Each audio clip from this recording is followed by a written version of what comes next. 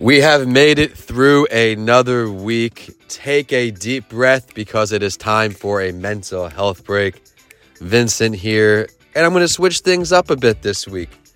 For today's show, I'm going to go through some mental health stories I've seen in the news. Maybe we can resonate a bit with what's going on, and of course, recognize that we are all in this together. Let's get started today. First one I'm going to look at is from the Texas Tribune, a little bit away from me in Florida, but it's titled, Harris County Judge Lina Hidalgo extends mental health leave. I think this is very, very important. Now we're recognizing here that even in these top positions, mental health is still a priority. It needs to be. For so long, and I use this example a lot, we'll keep quiet about it. But if we break our finger, our hand, our leg, we're going to rehab and we're going to get right. The same thing needs to go with our brain. The article lists here that the county's top elected official will be discharged from a mental health facility this weekend and plans to return to work on October 2nd after 2 weeks of outpatient therapy. Now, I'm not going to dive into this as an article write-up, normally like a spotlight story, but I want to touch on a few stories and just comment a bit on it. Here we're seeing that she took time away. She stepped away, and now she's returning to work. I'd love to hear from some of you listening on today. Is your workplace similar and that they'll be accepting of you coming back after a mental health break? I know more and more companies are becoming more mental health friendly, I guess you could say. But I know there is still that fear in many industries where saying you have a mental health challenge, you're going through it right now, you need to take some time, may adverse affect your role at the company. The title of this article struck me right away, Urgent Care for Mental Health, How a Maryland Clinic is Helping Thousands of Patients. I can't wait to dive into this one here, where as the need for medical health care has surged, a specialized walk-in clinic in Maryland is serving as a model for other companies and communities nationwide. It operates like an urgent care, but for all mental health needs for all ages. I have not heard of something like this, so I think this is a great step in the right direction. A little quote here I'd like to include. Quote, I needed help then and there, said Pam Yerby Hammock, a former patient of the clinic, and she described her struggle with mental health as sudden and traumatic, and I know she's not alone there. She went on to say, I found myself in a really dark place, not knowing what to do and where to go. This is really great work. I'd love to hear from some of you as well, whether it's Instagram, Facebook, email is info@vincentalanci.com. Do you have an urgent care for mental health clinic near you? This is going to set off a domino effect, I hope, where more and more communities and states will adopt this practice. I have an urgent care, of course, near me, several of them, but they're not mental health focused. And now, more than ever, mental health is getting the attention it finally deserves. This is really great. I would love to hear some feedback if anyone also, and they feel comfortable sharing, visited one of these clinics and what their takeaways were. Does Gen Z struggle more with mental health than millennials?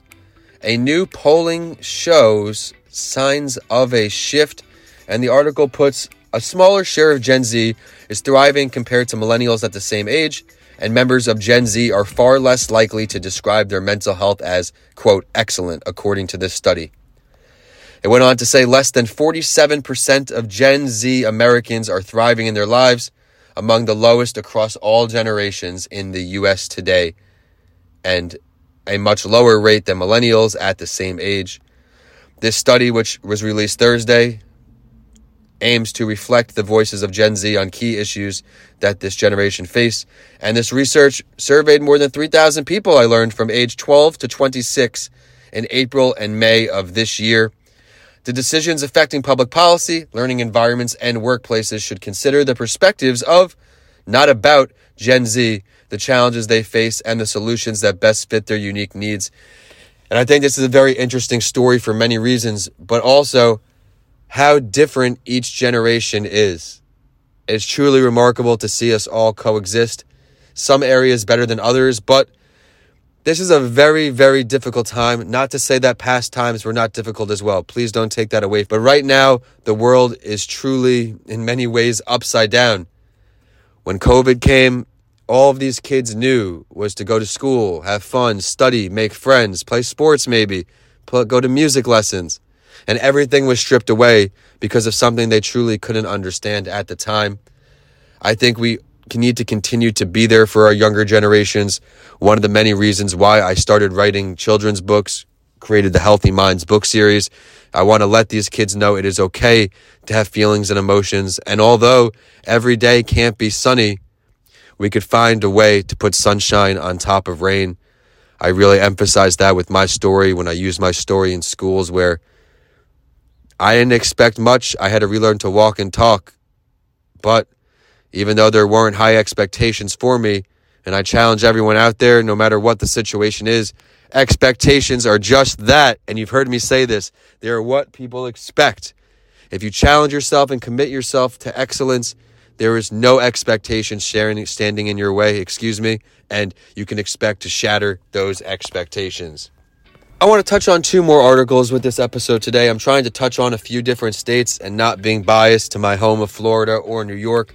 This one is from Cali, a Cal Matters article. We're got a very big title here. We are horrified. Late changes to Newsom's $6 billion mental health bond surprise advocates.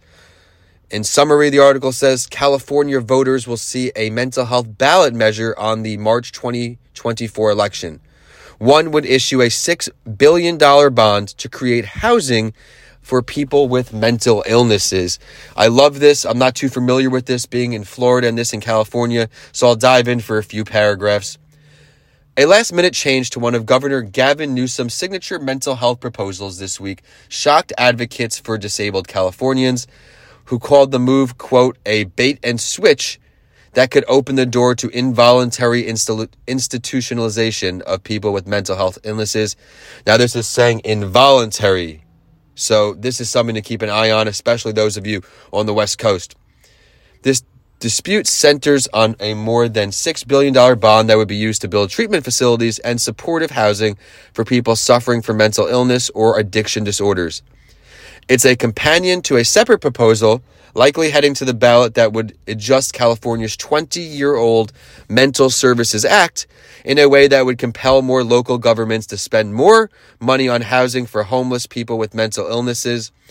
The bond was not controversial this year until the final week of the legislative session, when the bill that would place it on the ballot was amended in a way that stripped the language prohibiting the money from being used on involuntary confinements, and the replacement language mirrors the 2021 legislation that created the Behavioral Health Continuum Infrastructure Program, which, if many of you remember, was a $2.2 billion investment that has been used to fund locked facilities that, like acute psychiatric hospitals.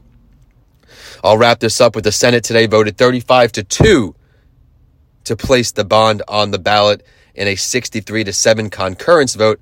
Assembly makers accepted the amendments, and the bond will go before the voters on the March ballot. One quote to end this was, "We are horrified," said Samuel Jane, a senior attorney with Disability Rights California. The administration, at the last possible moment, put in language that completely changes the intent of this bill. It seems like a lot of people are shocked and distraught. Let's keep an eye on that. And one more I'll touch on before I wrap up today. An article from ABC News where mobile crisis teams still sidelined despite growing need for mental health services in the U.S., advocates warn. Advocates say these teams offer a humanity-first lens to mental health. I think many of us can get on board with that.